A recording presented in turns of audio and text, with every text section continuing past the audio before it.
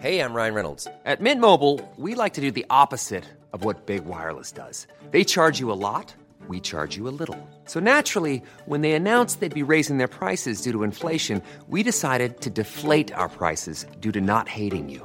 That's right. We're cutting the price of Mint Unlimited from $30 a month to just $15 a month. Give it a try at mintmobile.com/switch. $45 up front for 3 months plus taxes and fees. Promo rate for new customers for limited time. Unlimited more than 40 gigabytes per month. Slows full terms at mintmobile.com.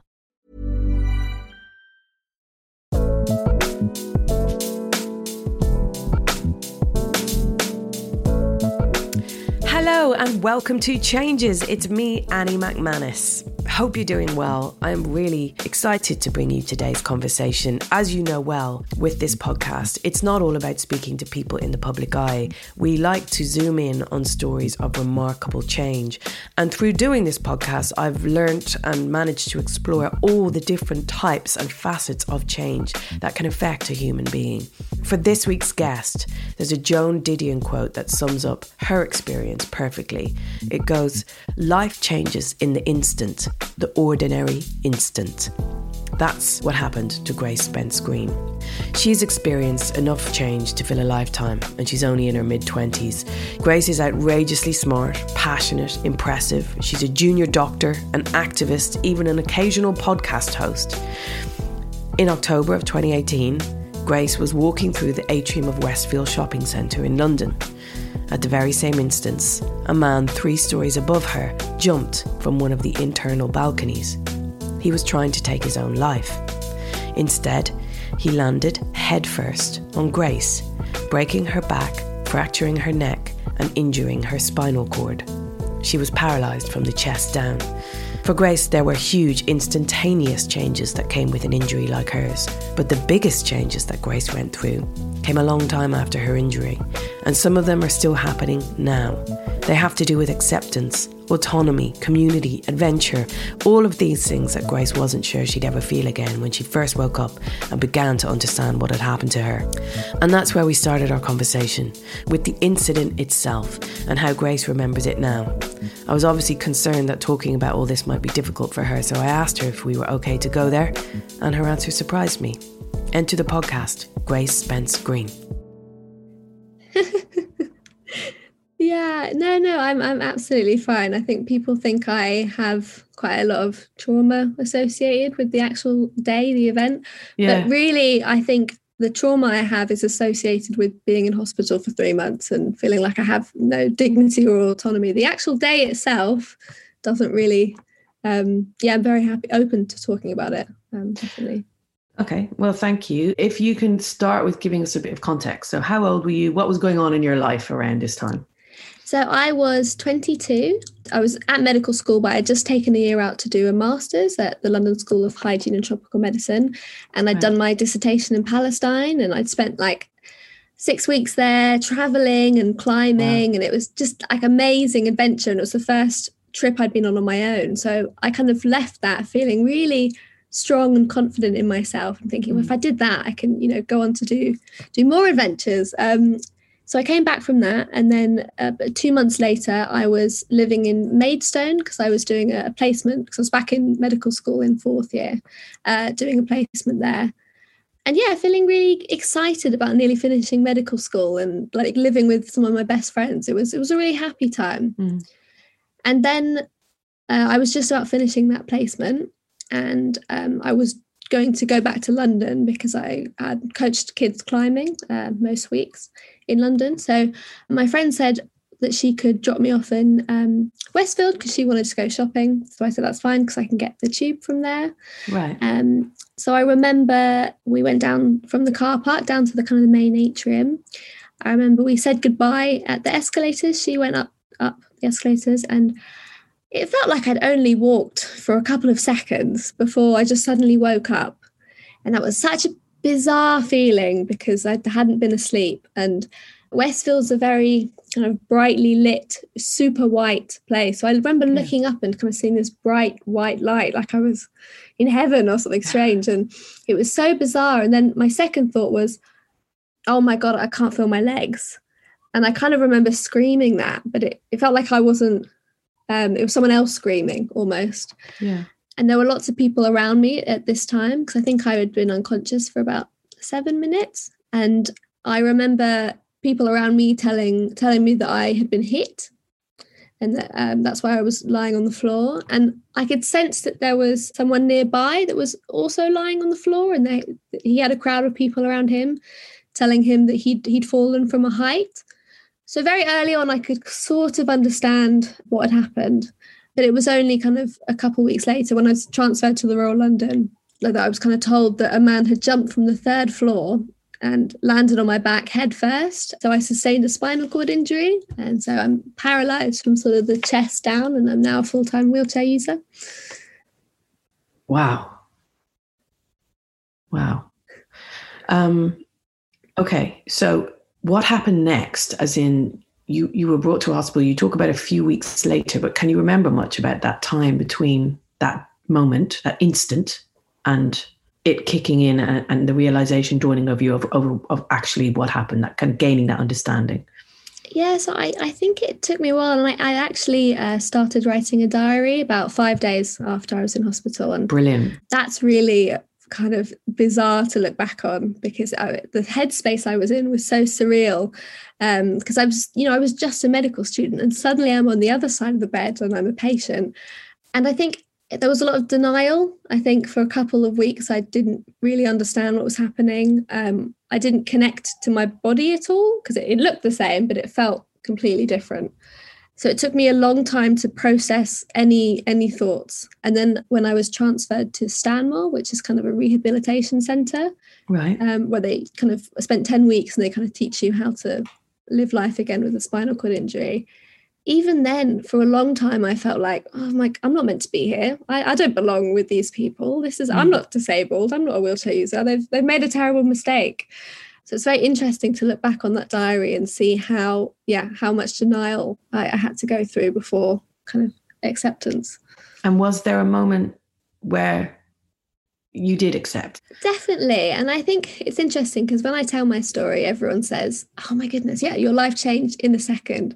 And I really don't see it like that, because right. I feel like something happened to me, but my life changed 2 years later, when I feel like I took control of my own diagnosis, and I kind of felt really empowered. And I call it radical acceptance, because it's kind of the radical notion to just exist as I am is enough. And that took me, years. And I think it was quite a slow process. So for a while, I started reading lots of books by disabled authors. I started connecting with disabled people online. I started reaching out to the disabled community and seeing people do kind of have careers and families and do really interesting things with their lives.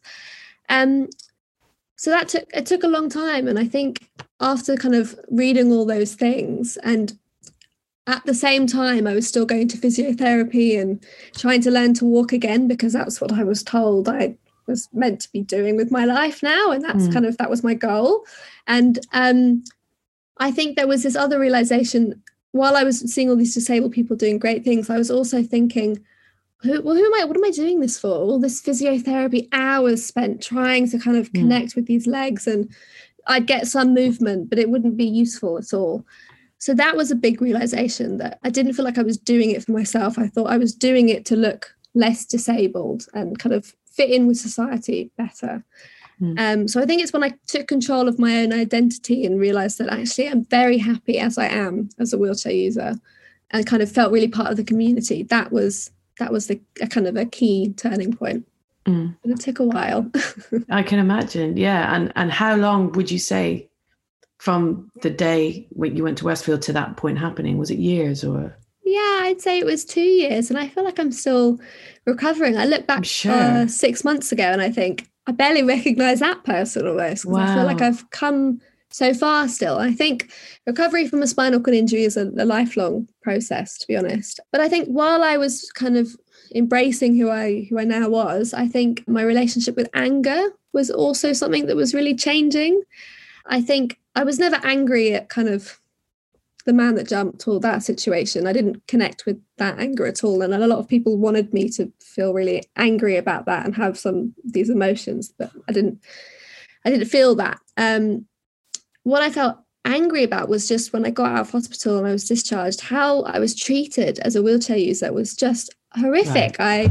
I felt like a second-class citizen. Like the comments I'd get, the intrusive questions from strangers, the not being invited somewhere because it wasn't accessible. And I think for a long time, I internalized all of this. I internalized people's clear discomfort with me. It's like it was my issue. And I think I just started getting really angry, but it felt like good anger. It felt kind of warm and it felt like productive and it felt like I could do something with this anger. And that's when I started just not putting up with it. And it was such a wonderful feeling. Was there a thing that happened? Can you remember like an exchange or a day when it was like, oh, I've had enough? Yeah, that's a good question. There was something I remember really specifically because I'd had a therapist who was also a wheelchair user at this point, and we were kind of going through this anger, and that was really helpful. That's really been kind of my lifeline. That's been unbelievable to have someone that I can look up to and that kind of completely understands me. And that's the beauty of being in a community that I feel like I have a connection with most disabled people I meet. Yeah.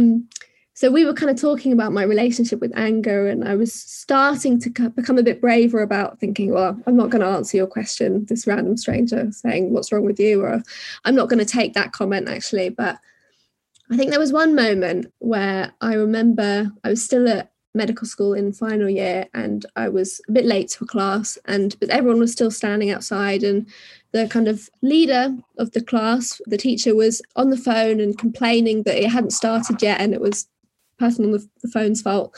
And then she saw me and she said, and there's a lady in a wheelchair here.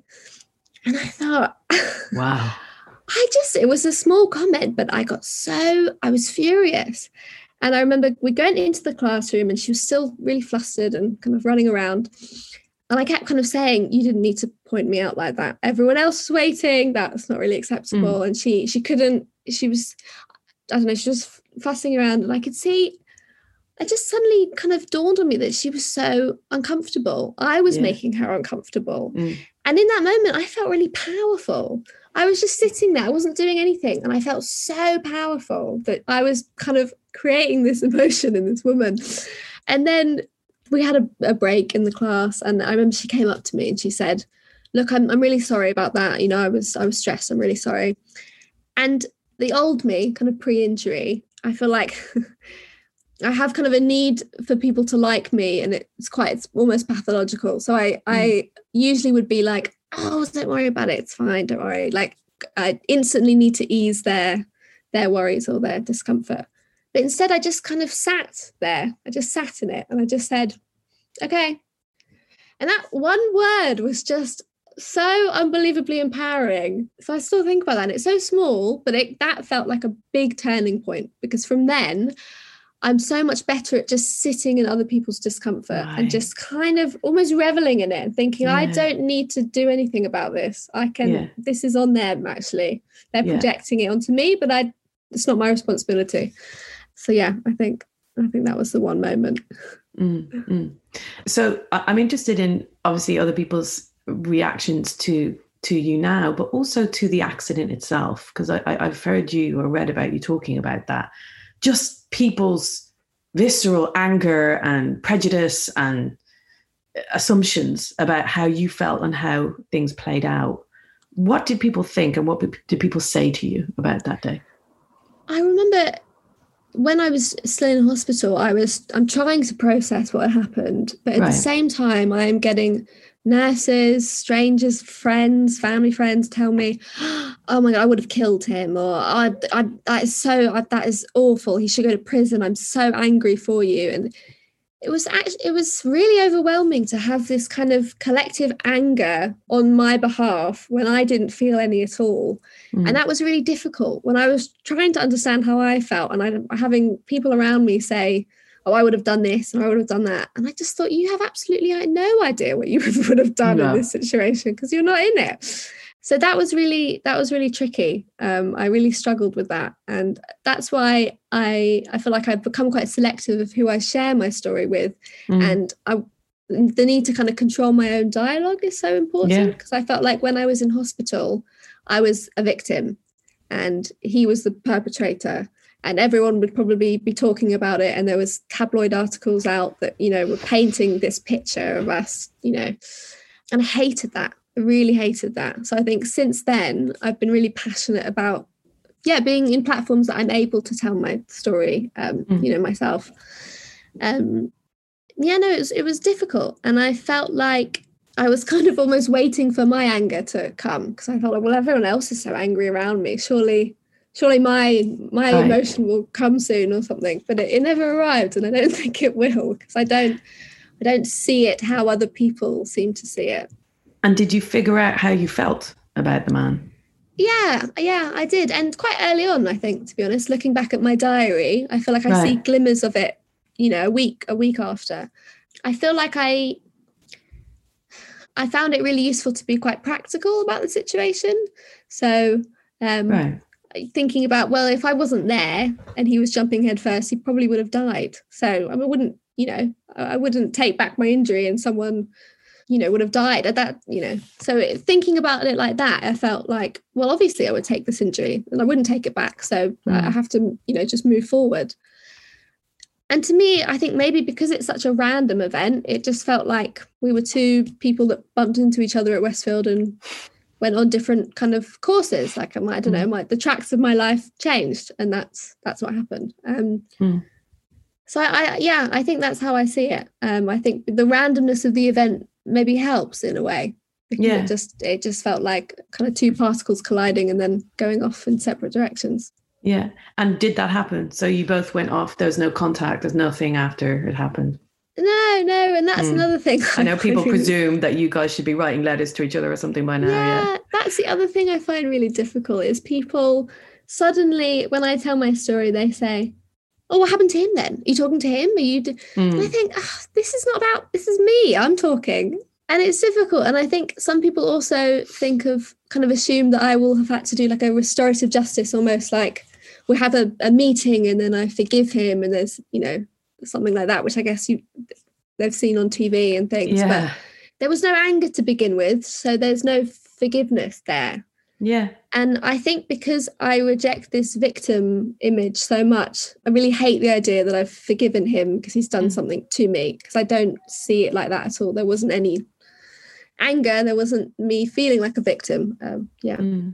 I guess I didn't mean in terms of you forgiving him. It was just more contact of any sort, because it's such a random situation and you guys, your lives have been kind of entwined in such a unique way. I don't know. I thought maybe it could have happened, but it didn't. And I understand why, I really do. And I was thinking, Grace, as well, about like when something so extreme like that happens to you, just your own body changing, the physicality is enough. But then having this whole extra layer of someone else's motivations and choices and, their own trauma, literally and figuratively on top of you, I can't imagine how difficult that must have been to navigate. Yeah. I think you're right. I think that's why 3 years on, I think I'm still processing things. Yeah. Kind of finding picking up on new emotions that I kind of might have had to ignore, and it felt like a long time after my injury. I think my brain was almost protecting me from all of this. So sure. It's taken me lots of time to unpick all the different layers. And I think I'm still going down that onion.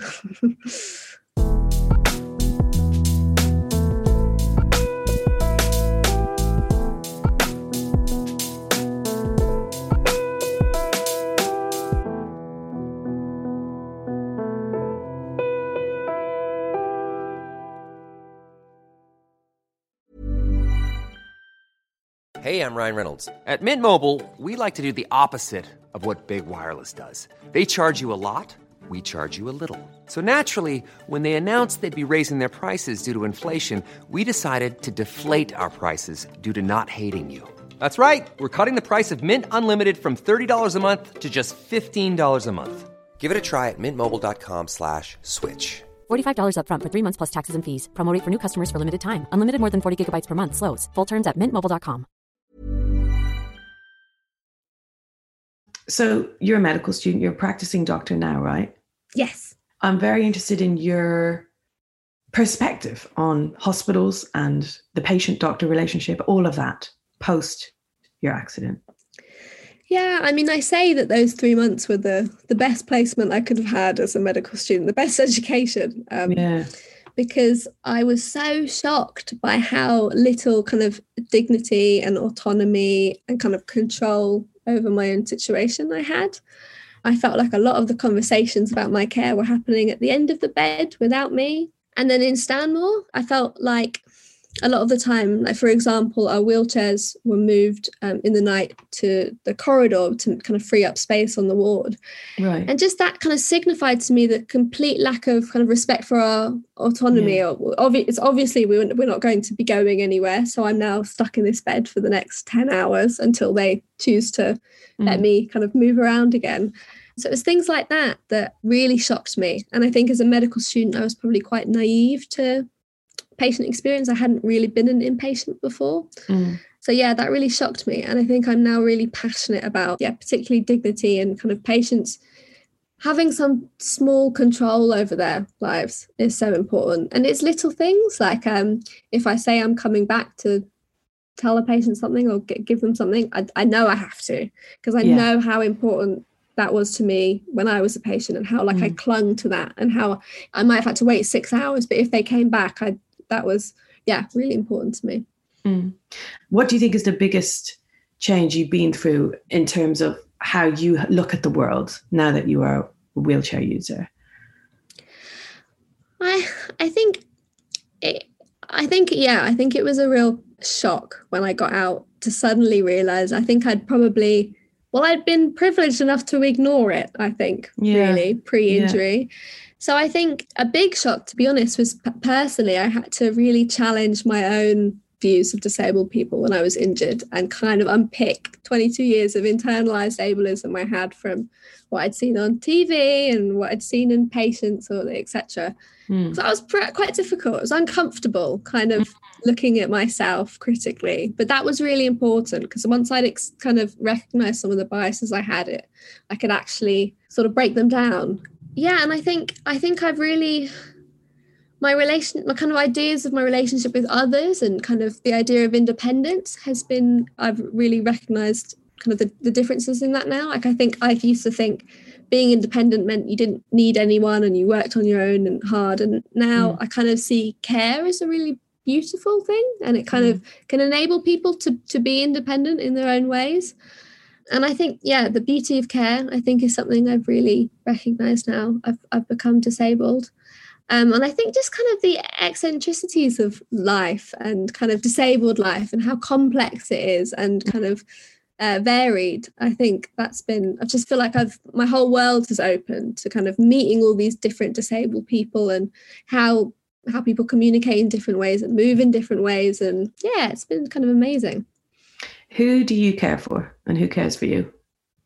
So I think, that's another good thing. So I think for the question, because I think for a while I felt like a real burden kind of to my partner, because he kind of physically helps me. Like if I fall out of my wheelchair, or if I need help transferring something, or I need to help reaching something, I felt like I was a real burden. But thinking about what care actually means, emotional care, physical care, kind of there's lots to care. And I think I now realize I actually do care for people. I think disabled people have a lot of value to offer, and it's not just about kind of working and making money. That's not the only value that people hold. I think it's about kind of emotional care. It's about being creative. I think when I first was injured, I thought I'm now going to be cared for. That's my role is like a passive acceptor of care. And that's how maybe I thought disabled people were. We are passive, static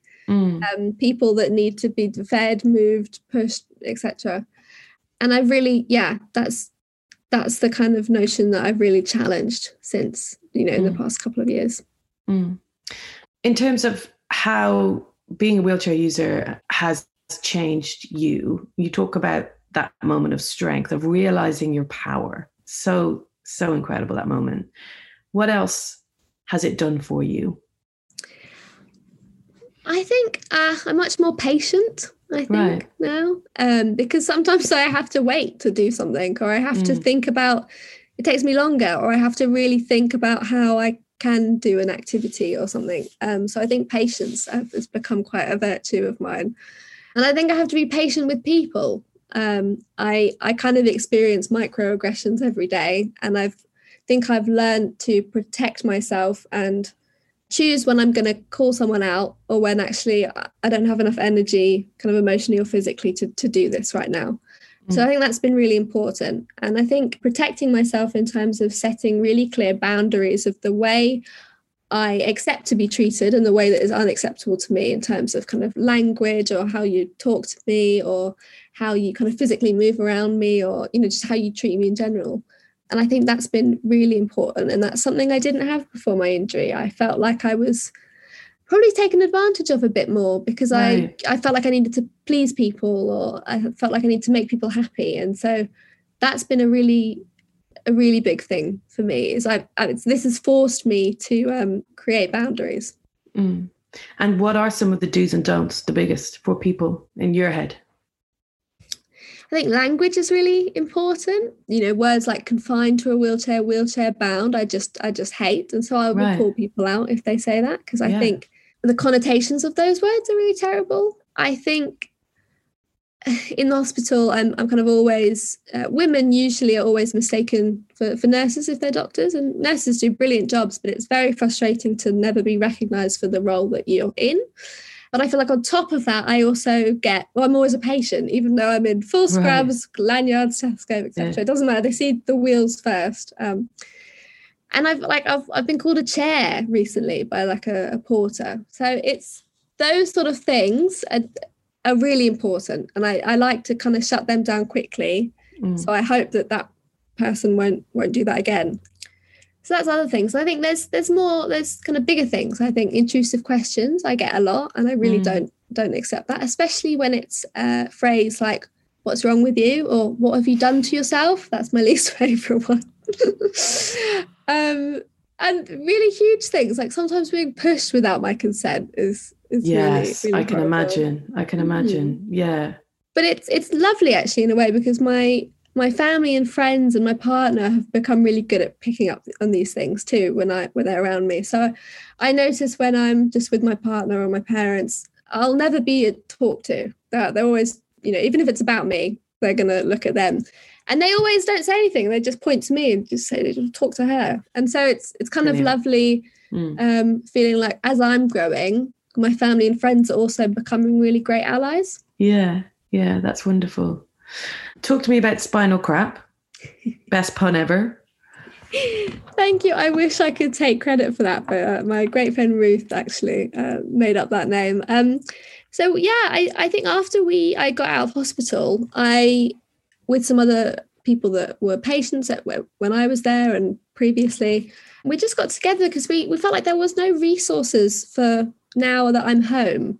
So I could do all the practical stuff like showering, getting dressed now. I'd learned that.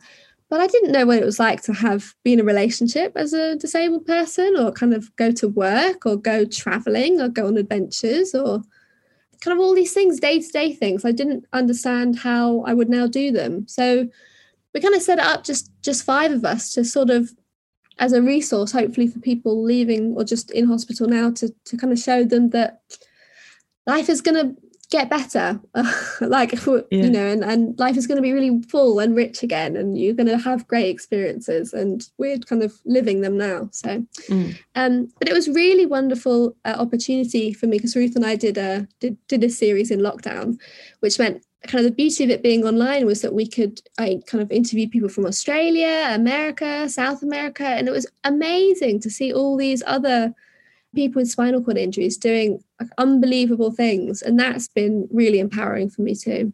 Yeah. We always ask the question at the end of each conversation about the change that you most want to make for yourself or your world around you moving forwards. And I loved your answer, which was just like, I think I've been through enough change. Thank you very much. Yes. Absolutely. But what about the world around you? Is there, you know, what would you, if you could click your fingers and make a change, what would you do? Yeah, I think, as I said, I've done enough change, I think. I think it's time for the world. I think I'd really like some more collective action to tackle ableism. It feels like a lot of disabled people are obviously very passionate about it and working towards kind of more accessible futures in terms of kind of physically accessible, but also challenging stigma and bias. And I'm so sick of seeing disabled people really poorly represented in the media as kind of victims or people that need care or kind of the butt of the joke. And so I think I would really like able-bodied people to actually start challenging these issues. And I notice it when I'm with my colleagues, they suddenly realize how inaccessible the environment is. And it would be really great to have people take on that responsibility. So it's not just disabled people, trying to fight the fight, basically. Yeah. Grace, how long has it been since, what do you call it? Do you call it the accident? Do you call it the injury? I don't want to say that, label it wrong.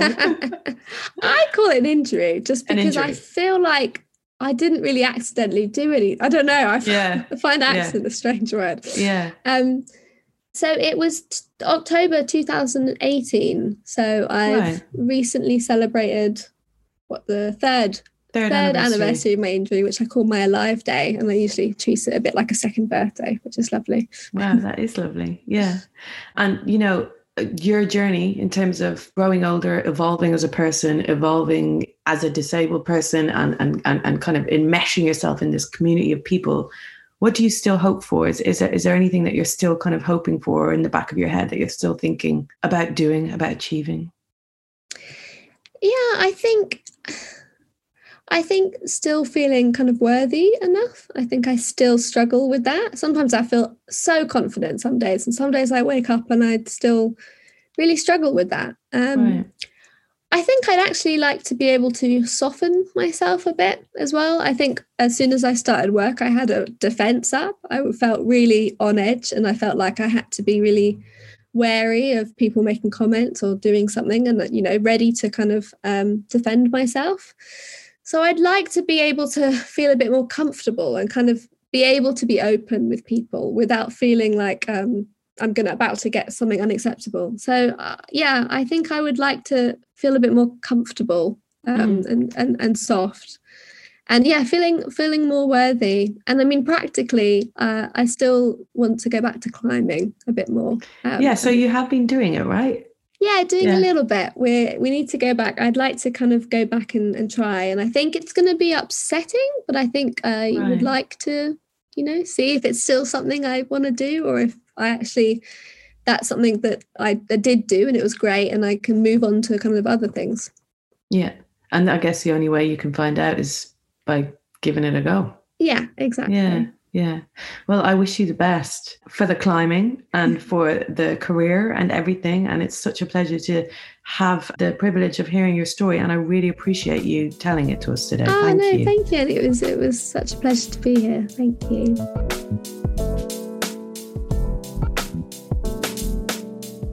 Grace Spence Green, eh? What a woman. I'm in awe of her tenacity and her courage in terms of her outlook in adapting to this huge change that she's gone through. I wish her all the luck in the world. I actually sent her a book after we spoke by Sinead Gleeson, a book of essays that she wrote called Constellations. And Sinead Gleeson did an episode of Changes around the release of that book. If you enjoyed this episode, I think you'd really enjoy Sinead. She talks about her own myriad of health problems that she had growing up. And she talks about the health system as a whole and how skewed it is against women a lot of the time. And I really advise you to go and listen to that. That's Sinead Gleeson on Changes. Hey, thanks so much for listening, folks. This episode was produced by Frank Palmer for DIN Productions, and we will be back next week with more Changes.